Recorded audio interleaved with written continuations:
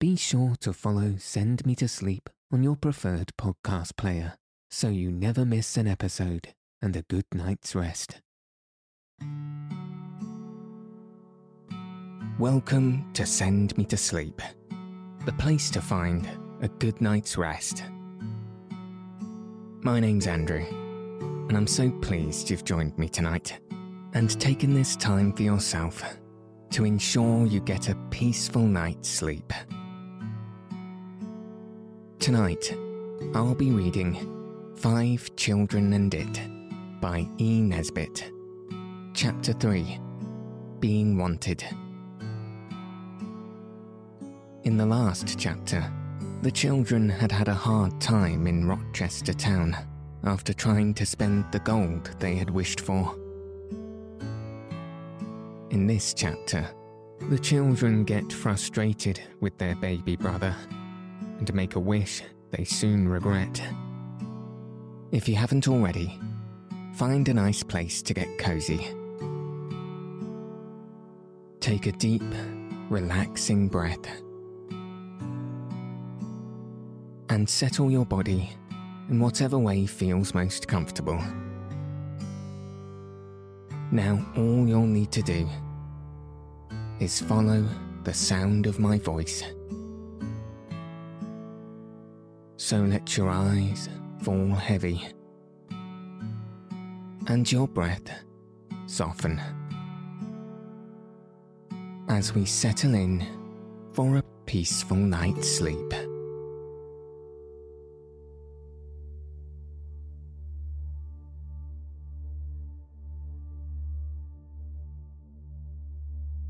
Chapter 3, Being Wanted. The morning after the children had been possessors of boundless wealth and had been unable to buy anything really useful or enjoyable with it, except 2 pairs of cotton gloves, 12 penny buns, an imitation crocodile skin purse, and a ride in a pony cart, they awoke without any of the enthusiastic happiness which they had felt on the previous day, when they remembered how they had had the luck to find the Psammead, or Sand Fairy, and to receive its promise to grant them a new wish every day. For now, they had had 2 wishes, beauty and wealth, and neither had exactly made them happy. But the happening of strange things, even if they are not completely pleasant things, is more amusing than those times when nothing happens but meals, and they are not always completely pleasant, especially on the days when it's cold mutton or hash. There was no chance of talking things over before breakfast, because everyone overslept themselves, as it happened, and they needed a vigorous and determined struggle to get dressed so as to be only 10 minutes late for breakfast. During this meal, some efforts were made to deal with the question of the Psammead in an impartial spirit, but it is very difficult to discuss anything thoroughly and at the same time to attend faithfully to your baby brother's breakfast needs. The baby was particularly live that morning. He not only wriggled his body through the bar of his high chair and hung by his head, choking and purple, but he collared a tablespoon with desperate suddenness, hit Cyril heavily on the head with it, and then cried because it was taken away from him. He put his fat fist in his bread and milk and demanded Nam, which was only allowed for tea. He sang. He put his feet on the table. He clamoured to go walkie. The conversation was something like this. Look here, about that Sand Fairy. Look out, he'll have the milk over. milk removed to a safe distance. Yes, about that fairy. No, lamb dear, give Panther the narky spoon. Then Cyril tried.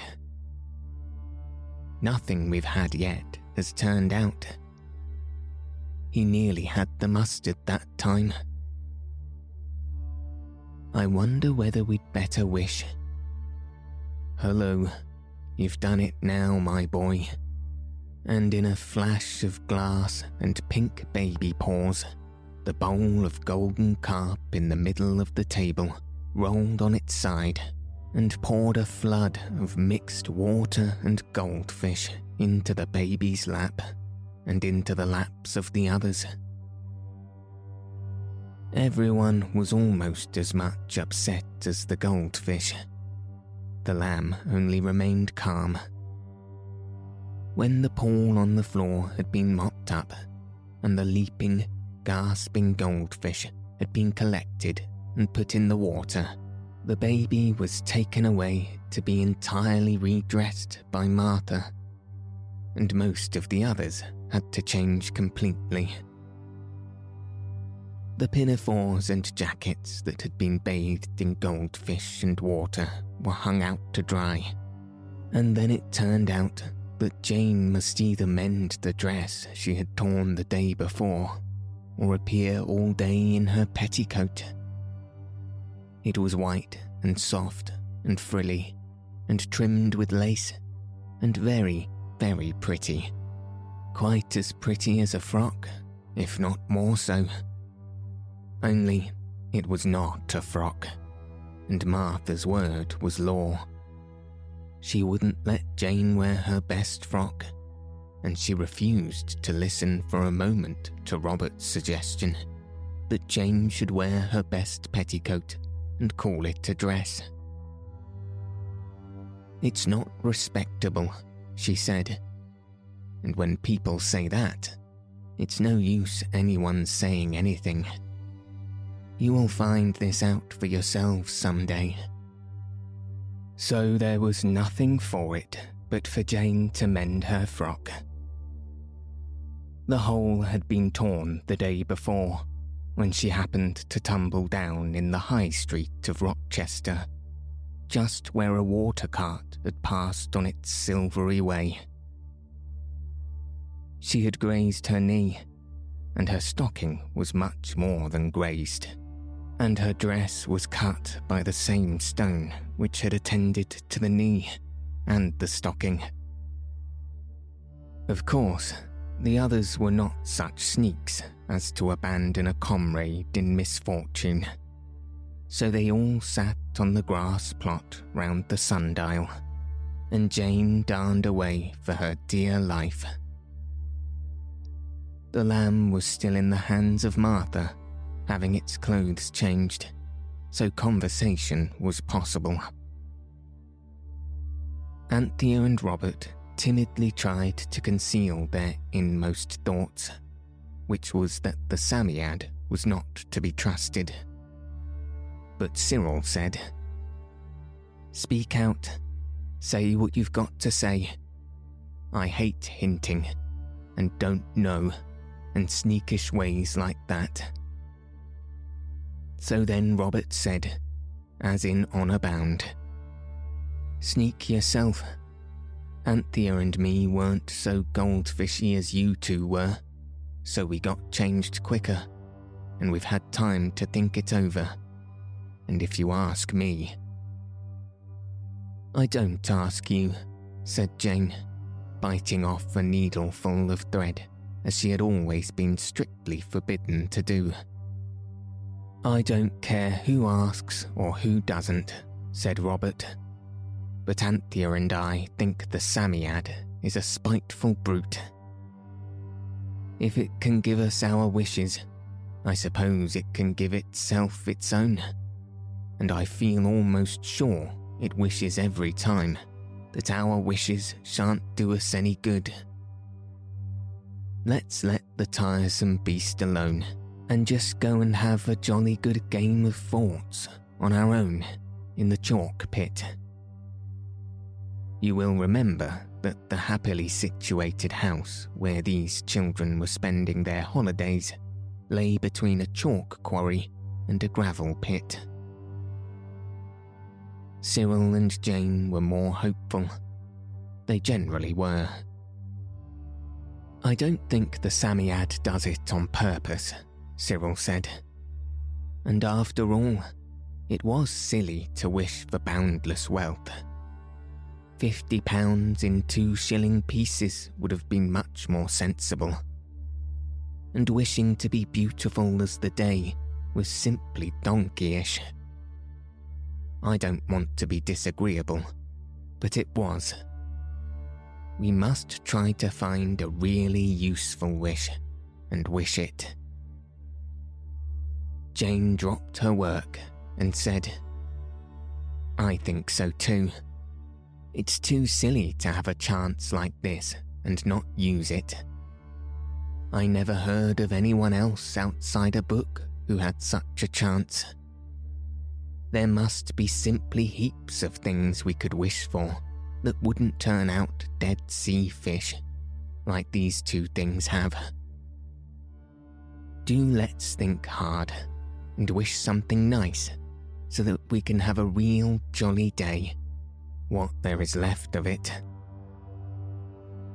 Jane darned away again like mad, for time was indeed getting on, and everyone began to talk at once.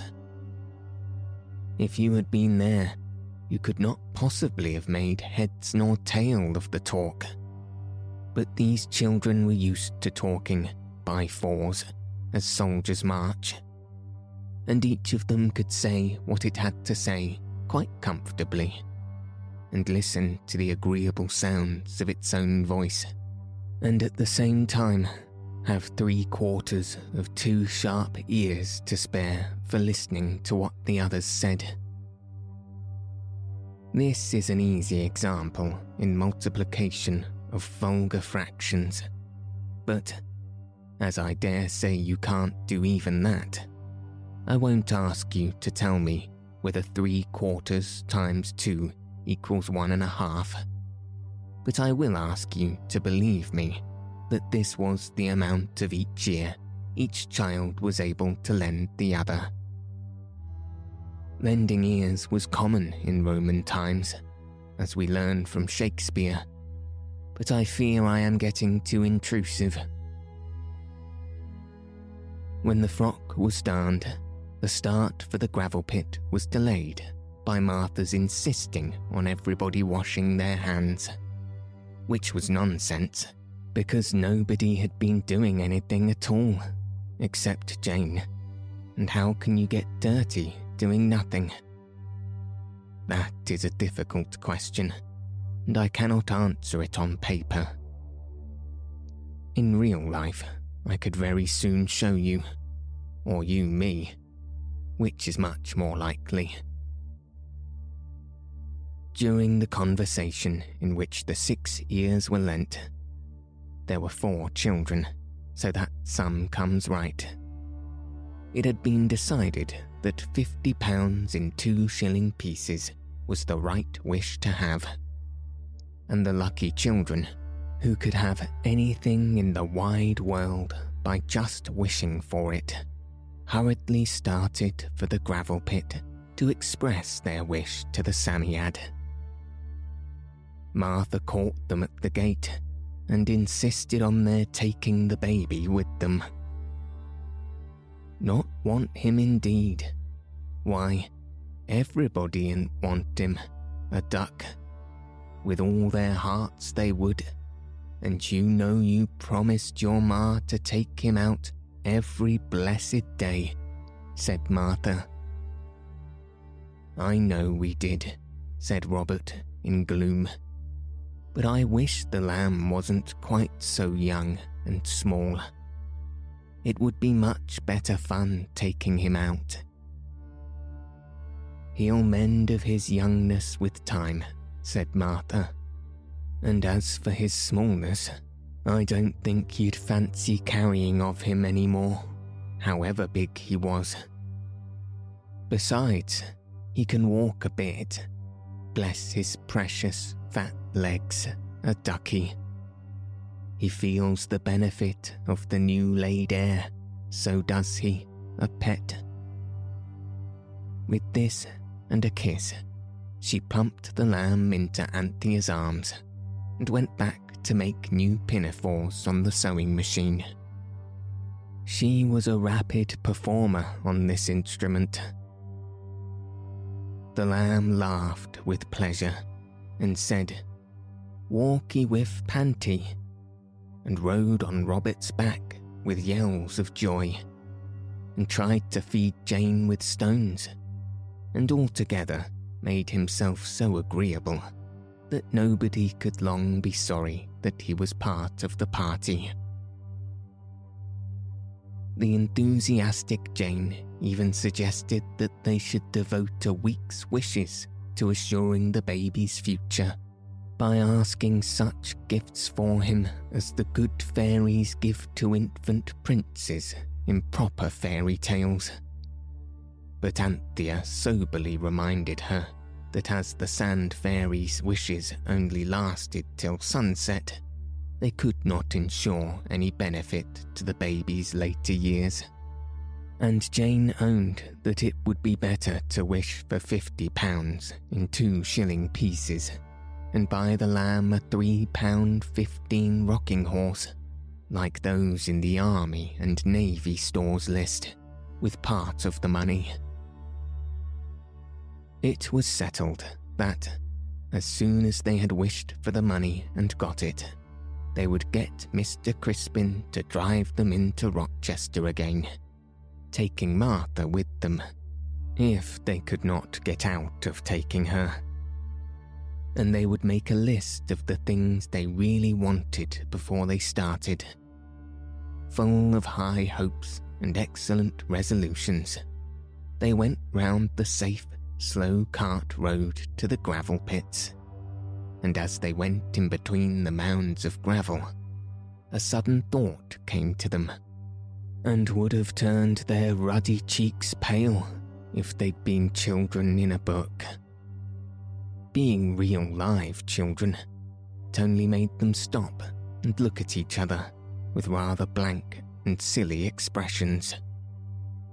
For now, they remembered that yesterday, when they had asked the Psammead for boundless wealth, and it was getting ready to fill the quarry with minted gold of bright guineas, millions of them, it had told the children to run along outside the quarry, for fear they should be buried alive in the heavy, splendid treasure. And they had run, and so it happened that they had not had time to mark the spot where the Psammead was, with a ring of stones as before. And it was this thought that put such silly expressions on their faces. "Never mind," said the hopeful Jane. "We'll soon find him." But this, though easily said, was hard in the doing.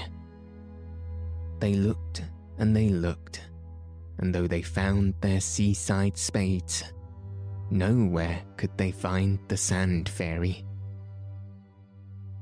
At last they had to sit down and rest, not at all because they were weary or disheartened, of course, but because the lamb insisted on being put down, and you cannot look very carefully after anything you may have happened to lose in the sand if you have an active baby to look after at the same time. Get someone to drop your best knife in the sand next time you go to the seaside, and then take your baby brother with you when you go to look for it, and you will see that I am right. The lamb, as Martha had said, was feeling the benefit of the country air, and he was as frisky as a sandhopper. The elder ones longed to go on talking about the new wishes they would have when, or if, they found the Psammead again. But the lamb wished to enjoy himself.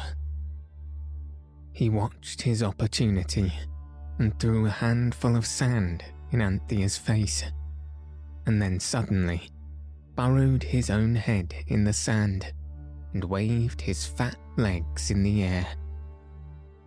Then, of course, the sand got into his eyes, as it had into Anthea's, and he howled.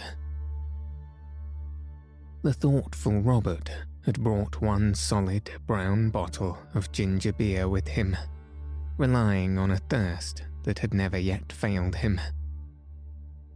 This had to be uncorked hurriedly.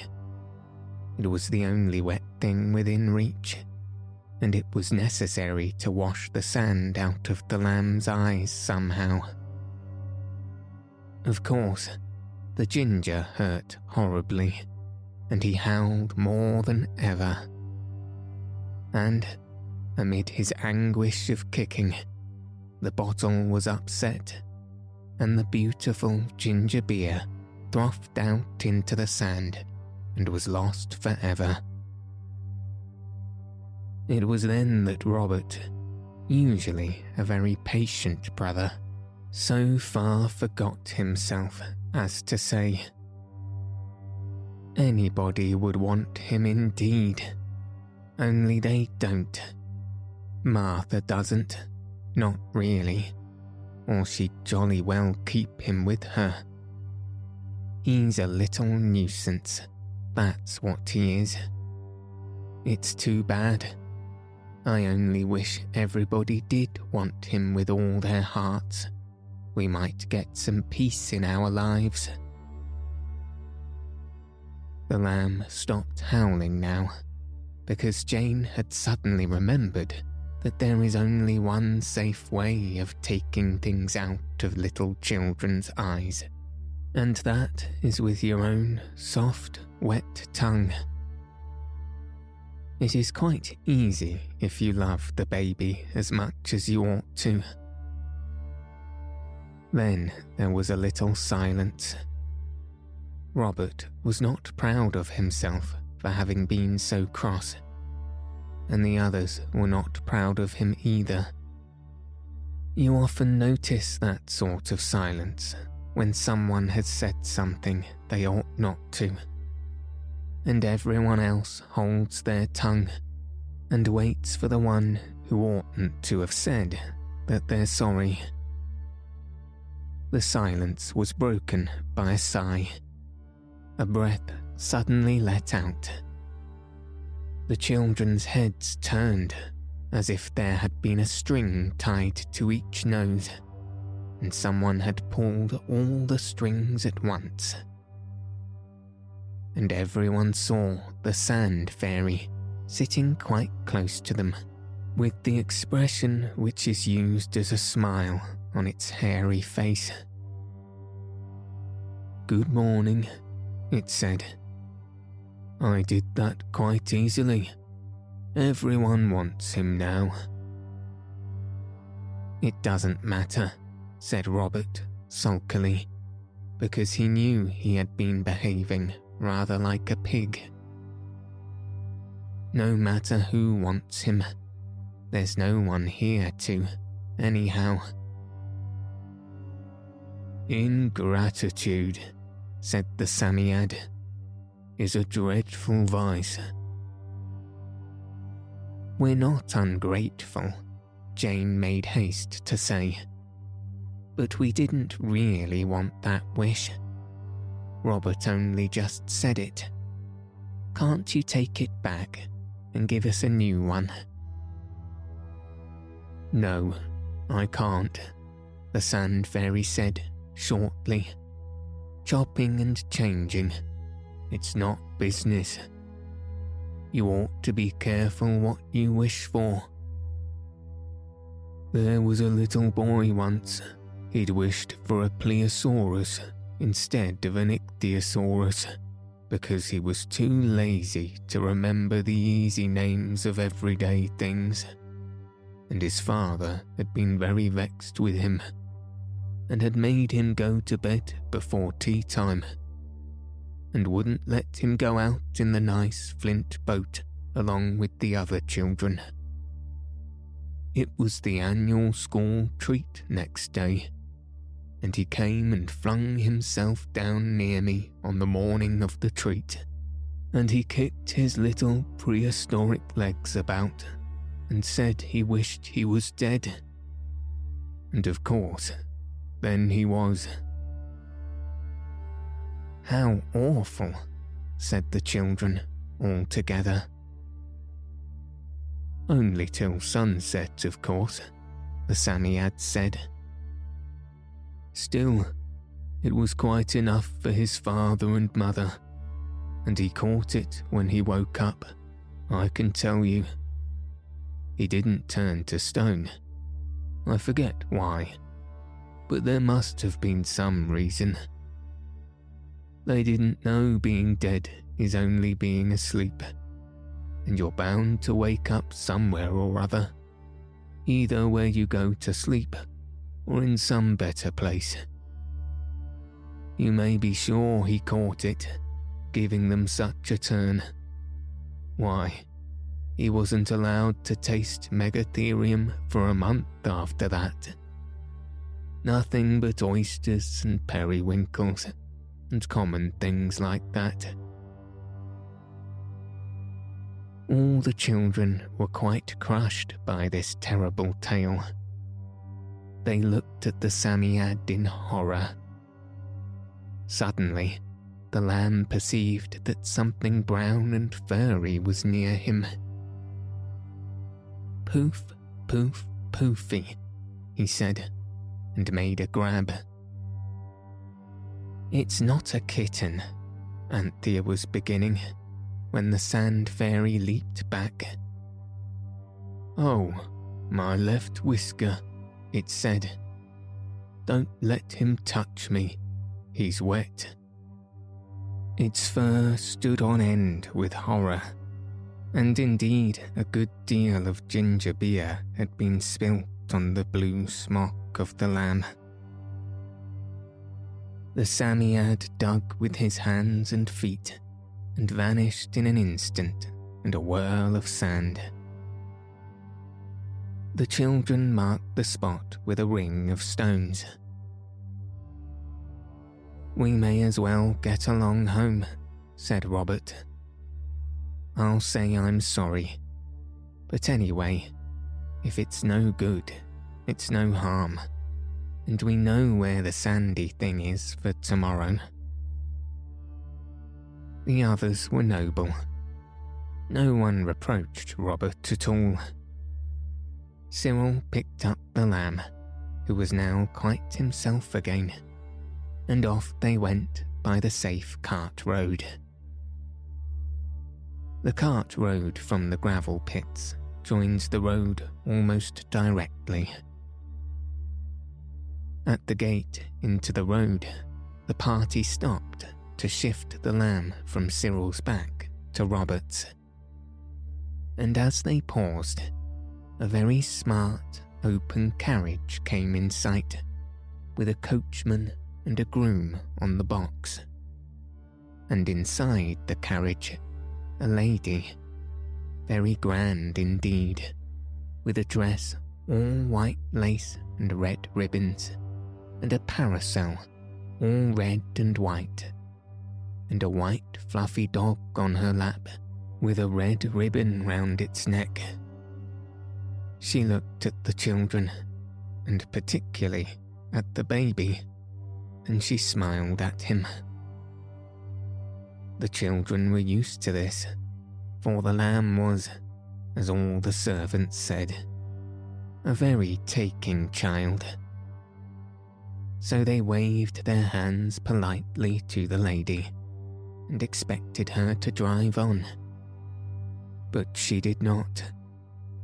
Instead, she made the coachman stop, and she beckoned to Cyril. And when he went up to the carriage, she said, "What a dear, darling duck of a baby. Oh, I should so like to adopt it. Do you think its mother would mind?" "She'd mind very much indeed," said Anthea shortly.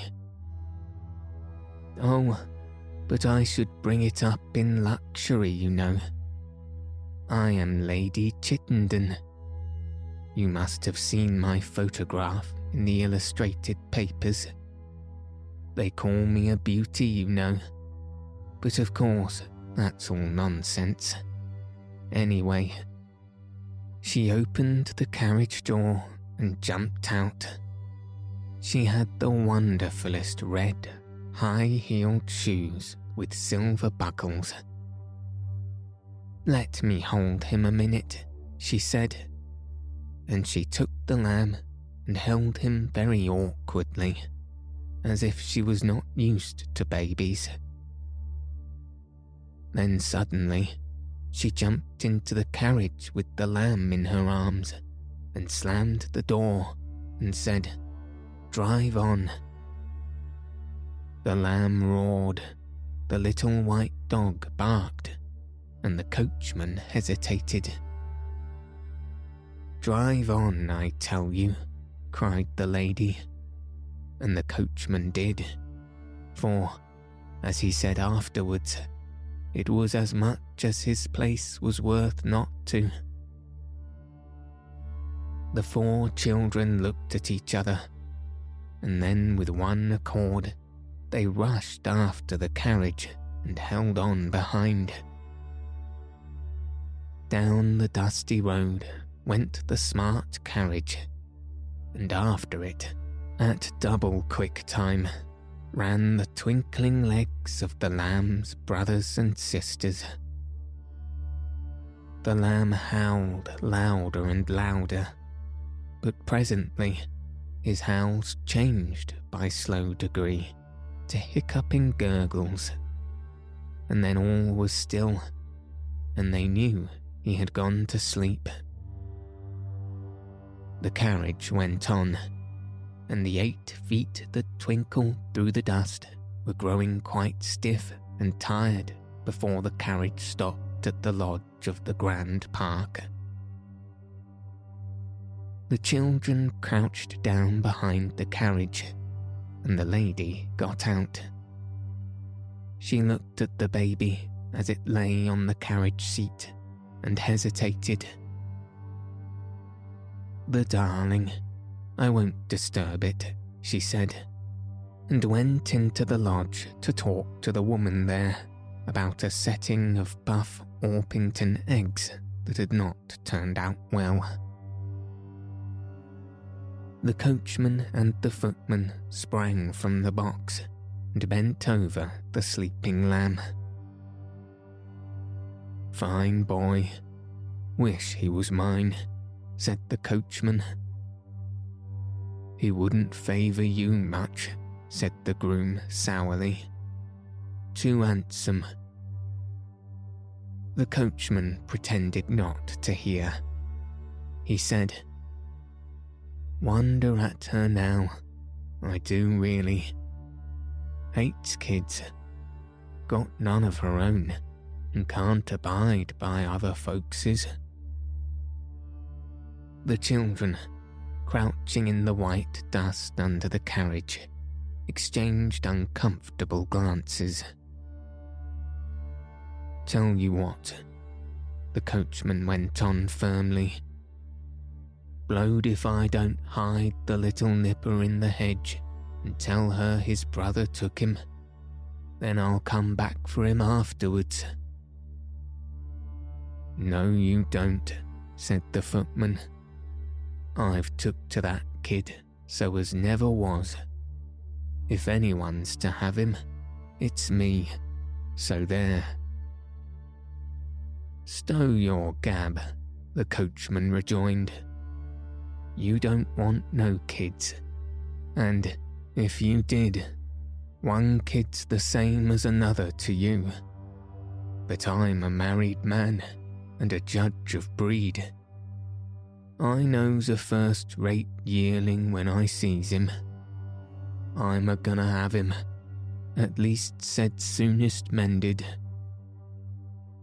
"I should have thought," said the footman sneeringly, "you'd a'most enough.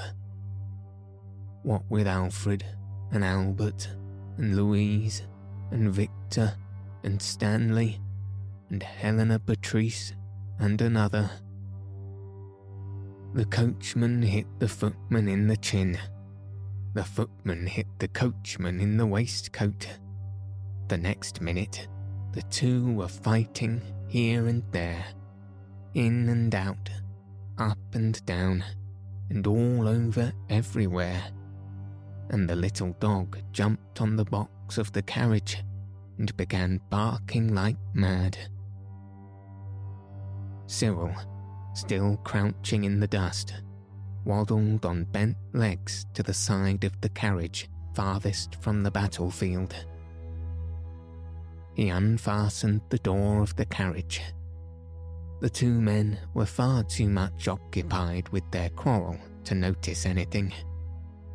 Took the lamb in his arms and, still stooping, carried the sleeping baby a dozen yards along the road to where a stile led into a wood. The others followed, and there among the hazel and the young oaks and the sweet chestnuts, covered by high, strong-scented bracken, they all lay hidden till the angry voices of the men were hushed at the angry voice of the red and white lady. And, after a long and anxious search, the carriage at last drove away. "My only hat," said Cyril, drawing a deep breath as the sound of the wheels at last died away. "Everyone does want him now, and no mistake. That Psammead has done us again. Tricky brute. For any sake, let's get the kid safe home." So they peeped out, and finding on the right hand only lonely white road, and nothing but lonely white road on the left, they took courage and the road, Anthea carrying the sleeping lamb. Adventures followed after their every footstep. A boy with a bundle of twigs on his back dropped his bundle by the roadside and asked to look at the baby, and then offered to carry him. But Anthea was not to be caught at that twice. They all walked on, but followed by the boy, and Cyril and Robert couldn't make him go away till they had more than once invited him to smell their fist. Afterwards, a little girl in a blue and white checked pinafore actually followed them for 1/4 mile, crying for the precious baby. And then she was only got rid of by threats of tying her to a tree in the wood with all their pocket handkerchiefs, so that the bears can come and eat you as soon as it gets dark, said Cyril severely. Then she went off crying. It presently seemed wise to the brothers and sisters of the baby, who was wanted by everyone, to hide in the hedge whenever they saw anyone coming. And thus they managed to prevent the lamb from arousing the inconvenient affection of a milkman, a stonebreaker, and a man who drove a cart with a paraffin barrel at the back of it. They were nearly home when the worst thing of all happened.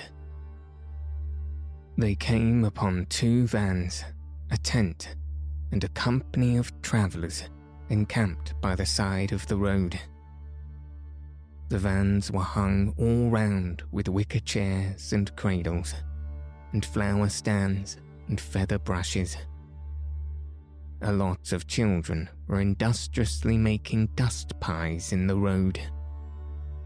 2 men lay on the grass smoking, and 3 women were doing the family washing in an old red watering can with the top broken off. In a moment, they all, the men, women and children surrounded Anthea and the baby. "Let me hold him, little lady," said one of the women.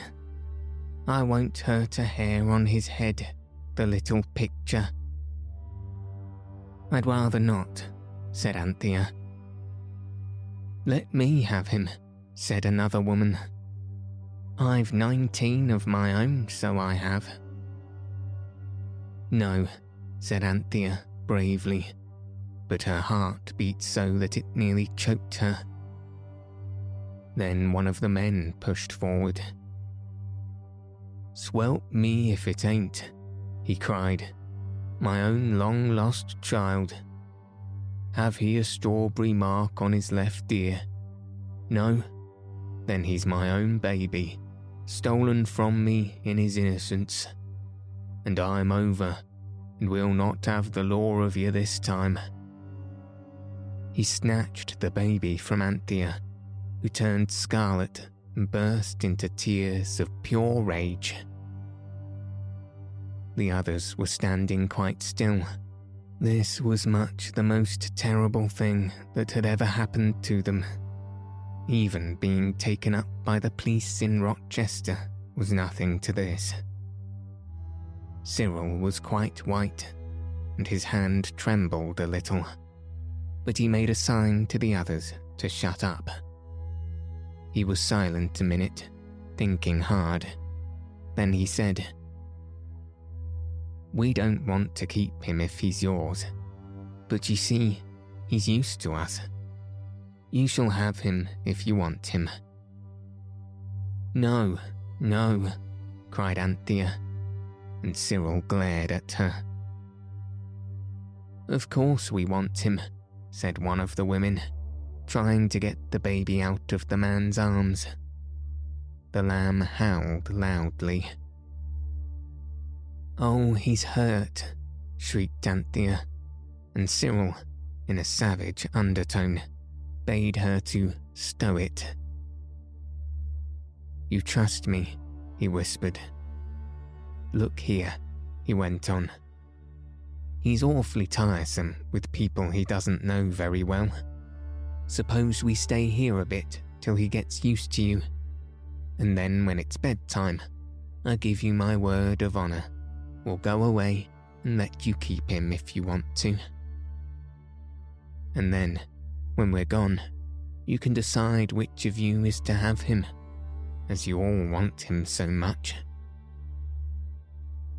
"That's fair enough," said the man, who was holding the baby, trying to loosen the red neckerchief which the lamb had caught hold of and drawn round his mahogany throat so that he could hardly breathe. The travellers whispered together, and Cyril took the chance to whisper too. He said, "Sunset. We'll get away then." And then his brothers and sisters were filled with wonder and admiration at his having been so clever as to remember this. "Oh, do let him come to us," said Jane. "See, we'll sit down here and take care of him for you till he gets used to you." "What about dinner?" said Robert suddenly. The others looked at him with scorn. "Fancy bothering about your beastly dinner when your brother, when the baby," Jane whispered hotly. Robert carefully winked at her and went on. "You don't mind my just running home to get our dinner?" he said to one of the men. "I can bring it out here in a basket." His brother and sisters felt themselves very noble and despised him. They did not know his thoughtful, secret intention. But the travellers did in a minute. "Oh yes," they said, "and then fetch the police with a pack of lies about it being your baby instead of ours. D'you ever catch a weasel asleep?" they asked. "If you're hungry, you can pick a bit along of us," said the light-haired woman, not unkindly. "Here, Levi, that blessed kid'll howl his buttons off.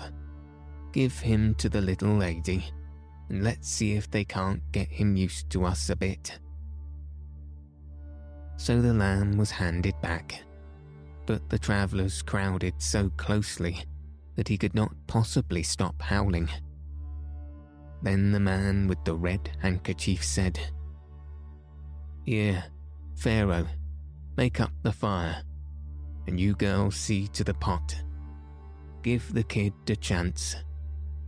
So the travellers, very much against their will, went off to their work, and the children and the lamb were left sitting on the grass.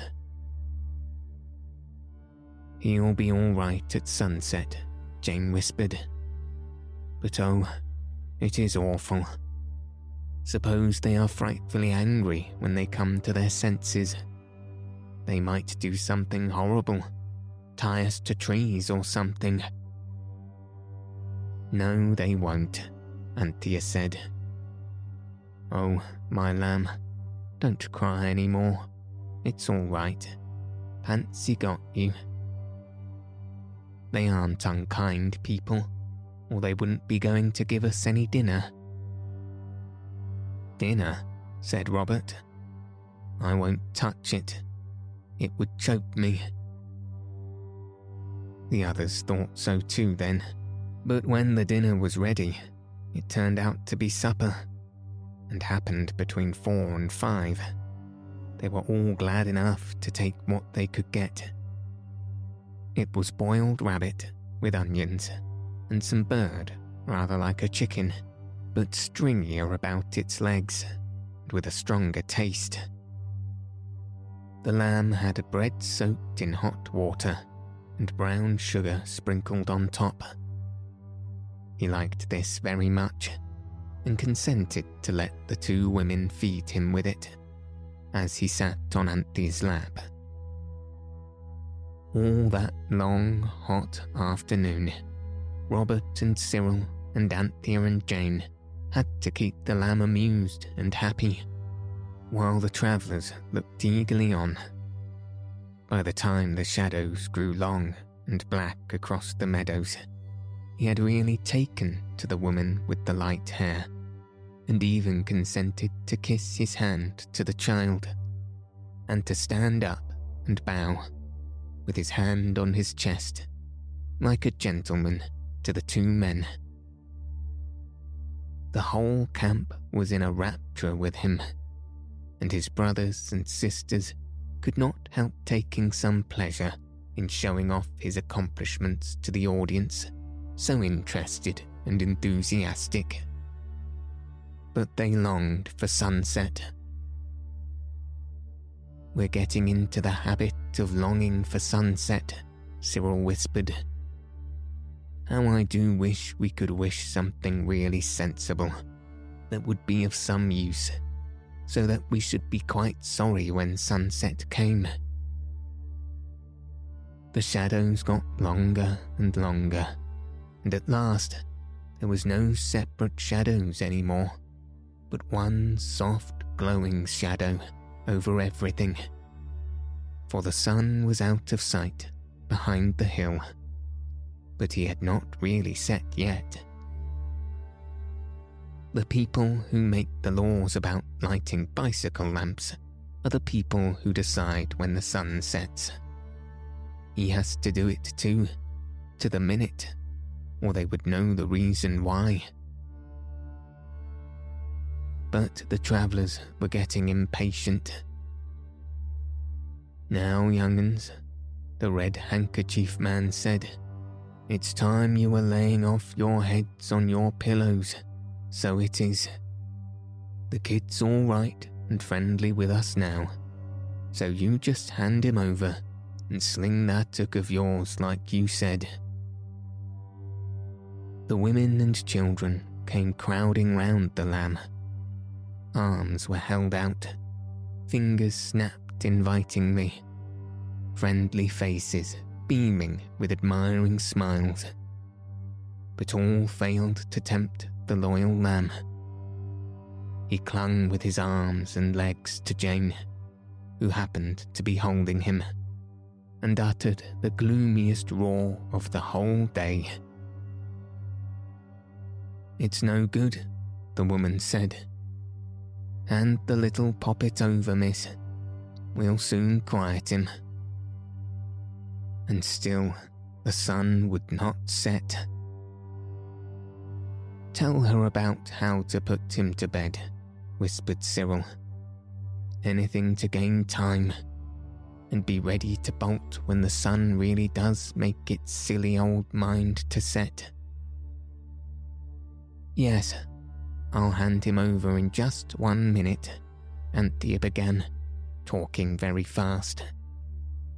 "But do let me just tell you, he has a warm bath every night, and cold in the morning, and he has a croaky rabbit to go into the warm bath with him, and little Samuel saying his prayers in white china on a red cushion for the gold bath, and if you let the soap get into his eyes, the lamb—" "Lamb keys," said he. He had stopped roaring to listen. The woman laughed. "As if I hadn't never bathed the baby," she said. "Come, give us a hold of him. Come to Melia, my precious." "Gway, Ugsy," replied the lamb at once. "Yes, but," Anthea went on, "about his meals. You really must let me tell you.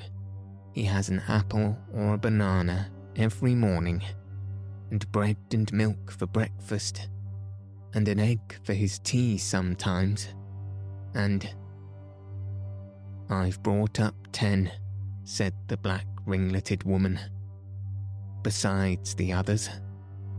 Come, miss, and I'm over. I can't bear it no longer. I just must give him a hug." "We ain't settled yet whose he's to be, Esther," said one of the men. "It won't be you, Esther, with 7 of 'em and your tail already." "I ain't so sure of that," said Esther's husband. "And ain't I nobody to have a say neither," said the husband of Melia. Zelia, the girl, said, "And me, I'm a single girl, and no one but I'm to look after. I ought to have him." "Hold your tongue. Shut your mouth. Don't you show me no more of your impertinence." Everyone was getting very angry. The faces all around were frowning and anxious looking. Suddenly, a change swept over them, as if some invisible sponge had wiped away these cross and anxious expressions and left only a blank. The children saw that the sun really had set, but they were afraid to move. The travellers were feeling so muddled because of the invisible sponge that had washed away all the feelings of the last few hours that they could not say a word. The children hardly dared to breathe. Suppose they all, when they recovered speech, should be furious to think how silly they had been all day. It was an awkward moment. Suddenly, Anthea, greatly daring, held out the lamb to the red-handkerchiefed man. "Here he is," she said. The man drew back. "I shouldn't like to deprive you, miss," he said hoarsely. "Anyone who likes can have my share of him," said the other man. "After all, I've got enough of my own," said Esther. "He's a nice little chap, though," said Amelia. She was the only one who now looked affectionately at the whimpering lamb, Celia said, "If I don't think I must have had a touch of the sun." "I don't want him." "Then shall we take him away?" said Anthea. "Well, suppose you do," said Pharaoh heartily, "and we'll say no more about it." And with great haste, all of the travellers began to be busy about their tents for the night. All but Amelia. She went with the children as far as the bend in the road, and there she said, "Let me give him a kiss, miss. I don't know what made us go for to behave so silly. Us people don't steal babies, whatever they may tell you when you're naughty. We've enough of our own mostly, but I've lost all mine." She leaned towards the lamb, and he, looking in her eyes, unexpectedly put up a grubby, soft paw and stroked her face. "Poor paw," said the lamb, and he let the woman kiss him, and, what is more, he kissed her on the cheek in return.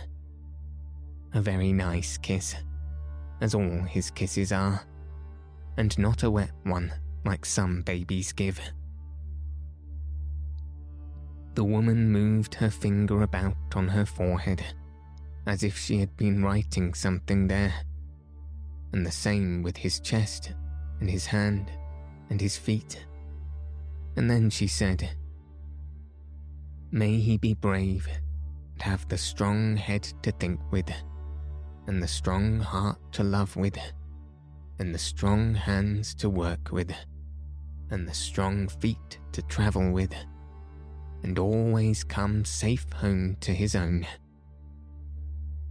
Then she said something in a strange language no one could understand, and suddenly added, "Well, I must be saying so long, and glad to have made your acquaintance." And she turned and went back to her home, the tent by the grassy roadside. The children looked after her till she was out of sight. Then Robert said, "How silly of her. Even sunset didn't put her right. What rot she talked." "Well," said Cyril, "if you ask me, I think it was rather decent of her." "Decent?" said Anthea. "It was very nice indeed of her. I think she's a dear." "She's just too frightfully nice for anything," said Jane. And they went home, very late for tea, and unspeakably late for dinner. Martha scolded, of course, but the lamb was safe. "I say, it turned out we wanted the lamb as much as anyone," said Robert later. "Of course. But do you feel different about it now the sun's set?" "No," said all the others together. "Then it's lasted over sunset with us." "No, it hasn't," Cyril explained. "The wish didn't do anything to us. We always wanted him with all our hearts when we were our proper selves. Only we were all pigs this morning, especially you, Robert." Robert bore this much with a strange calm. "I certainly thought I didn't want him this morning," said he. "Perhaps I was a pig, but everything looked so different when we thought we were going to lose him."